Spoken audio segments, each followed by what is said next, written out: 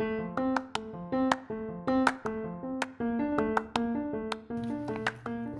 the early part of the 20th century, physicians and other healthcare workers began to realize that infants living in orphanages suffered from incredibly high mortality rates. Babies were dying in orphanages. Now they received food, they had shelter and clothing and water and everything that they seemed to have needed, but still the mortality rate was high. Today, we're going to talk about how some guy did research with some monkeys that paved the way for you and I to know how to treat our infants to help them feel attached and to develop well cognitively. We're also going to introduce the new series on the podcast and maybe even talk about the series to come. Hi, I'm Scott Brown. Come talk to me.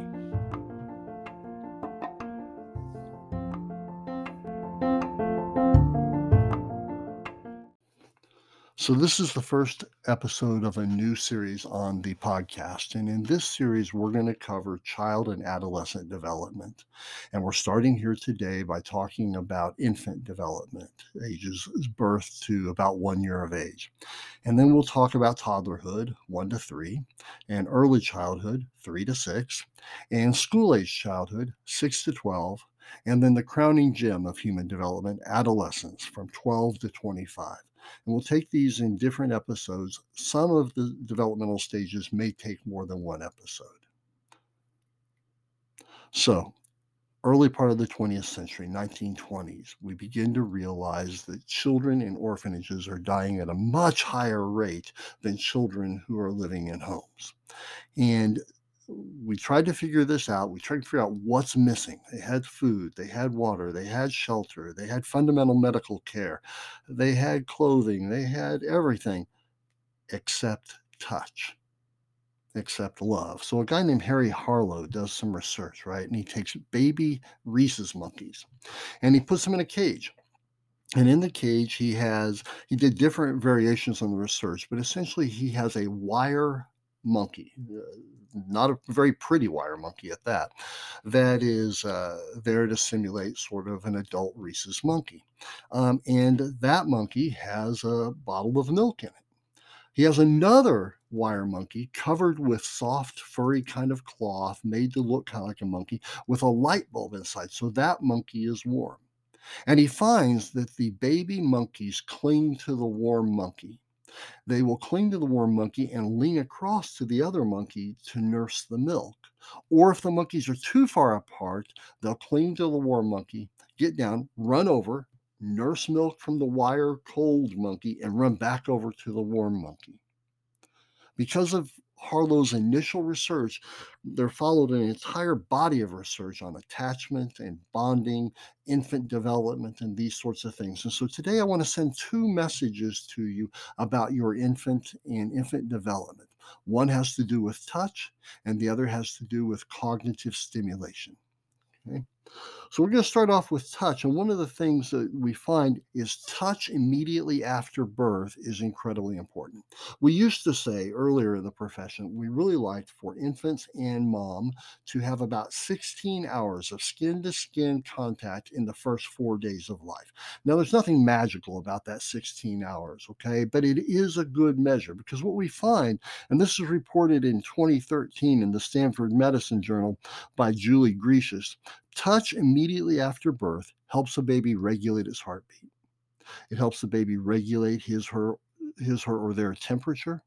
It helps the baby regulate breathing, and it helps them cry less. It also enhances breastfeeding. They found that moms who did this, who immediately had the baby on them right after birth, really skin-to-skin contact, 95% of those moms were breastfeeding exclusively 48 hours later. Only 48 hours later. Now, that's early, right? We do a lot of touch, a lot of holding on to, a lot of letting the baby slobber on you, letting the baby be on you, feeling the warmth, talking, feeling the talk come from your chest, all this wonderful sort of thing. But we don't want that to stop as the infant gets older. We want that touch to continue and really be close and have a lot of time. But we also can turn that touch into different things like baby massage, which is incredibly important, right? Baby massage helps with sleep. It helps with digestion. It reduces baby fussiness. It improves neurological functioning. And it helps with weight gain in children who are born premature or underweight. In addition, for mom, it increases lactation, improves relaxation, and reduces postpartum depression. So already this bond is forming and it's really fantastic, really healthy. We know the opposite side that a lack of early touch leaves children at a higher risk for behavioral, social, and emotional problems later in life. This is from Kathleen Harmon at Scientific America 2010. Children in orphanage still today have higher levels of stress hormones than their peers who are adopted.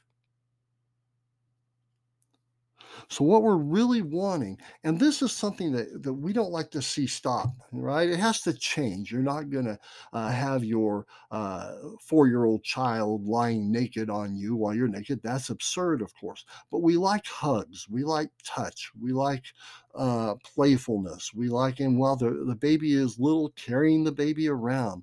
This stage, this 0 to 1 age period, Eric Erickson referred to as trust versus mistrust. And probably nothing builds trust better in the infant than feeling mom and dad.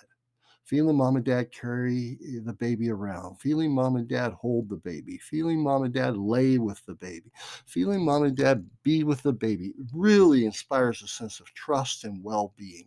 Children who don't get as much of this emerge out of infancy with a sense of mistrust of the world, greater levels of anxiety and fear and uncertainty in their own ability to handle things. Piaget refers to 0 to 2 as the sensory motor period.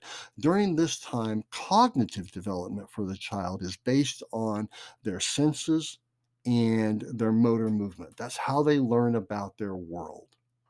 And what he finds is that early on, children just experience. They are sort of little sponges. They touch, they uh, hear, they see, they feel, they smell. That just sort of happens, and this really improves. Is really improved with touch from the parents. Cognitive development is improved with touch from the parents. Children develop a better sense of self regulation and develop a better ability to pay attention.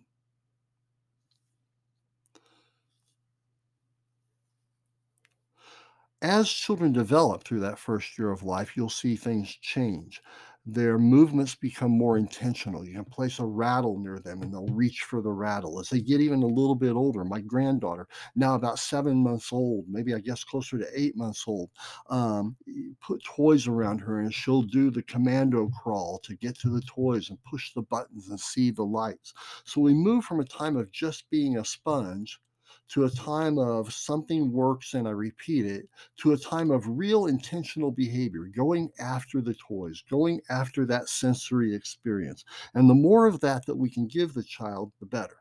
Now, of course, we want the child to get plenty of rest, and sleep is super important for brain development. And we want them fed well and all of that. So we don't want 24 hours of constant stimulation, but we do want a lot while the child is awake. Here are a few ideas on how to provide that stimulation for your child. First, talk to them. Now, listen to what I'm about to say to you. Talk to them even before they're born. When our kids when Jennifer was pregnant with our children, I would talk to them through her tummy. As a matter of fact, call me crazy, I actually got headphones and a microphone, and I read Hop on Pop to them, and I read other things to them, and we played Mozart to them, and we played Pachelbel's Canon in D for them, and we did things like push on her tummy when they would kick, and I would say kick, and I would move it around, and I use other words like poke or jiggle. She really liked it when I jiggled her tummy while she was pregnant. That made her really happy. Um, but these sorts of things, even before the child is born, we believe now, research out of Yale University, that stimulates brain development. But certainly after the child is born, talk to them. Tons of times I had wonderful, I should say, meaningful conversations with my children, ages 0 to 1, that were very difficult to understand. I had no idea what they were saying to me, but I was pretty sure it meant that they loved me, and I know I was telling them back that I love them. Sometimes we talked about great works of literature. Sometimes we talked about scientific advances.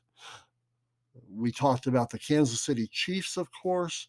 We talked about all kinds of important things. I just wasn't sure exactly what they were getting at with their input. Things like toys, balls, rattles, bath toys, are really great for the child during the first 3 to 6 months. And as the child gets a bit older, interactive toys with lights and bells and whistles and buttons to push are really fantastic. Reading to them is really great. And when you read to them, give the characters different voices. Start this right away. Right away. Start this before the baby's born, but certainly after. Read to them, read to them, read to them. Maruwada in 2020 says that the more that we can provide these sorts of stimuli, I should say, to the baby, the more the baby develops cognitively, learns about themselves, begins to separate themselves from the environment, realize that they're a separate kind of person, feels more confident, calmer, sleeps better, and is more inquisitive, not just during the first year of life, but later in life as well.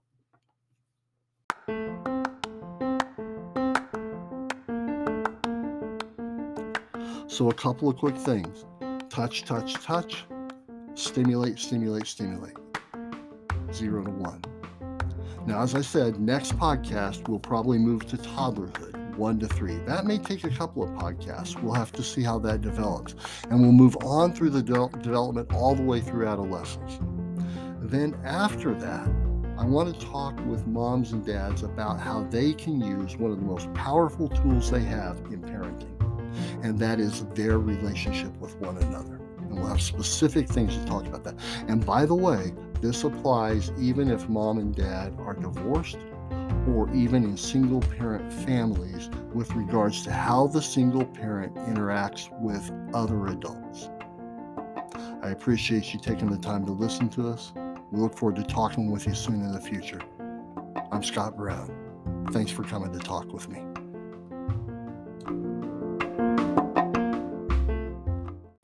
Dr. Brown is a licensed psychologist. This show focuses on general parenting advice. If you are concerned that your child might have a mental or emotional illness, please seek help. Your pediatrician's office is a great place to start. Come Talk to Me is by Priority Care Productions. If you like today's episode, don't forget to subscribe, rate, and review this podcast. To learn more, visit pcpeds.com or see the show notes in the episode description. Thank you for joining us, and join us again next week for Come Talk to Me.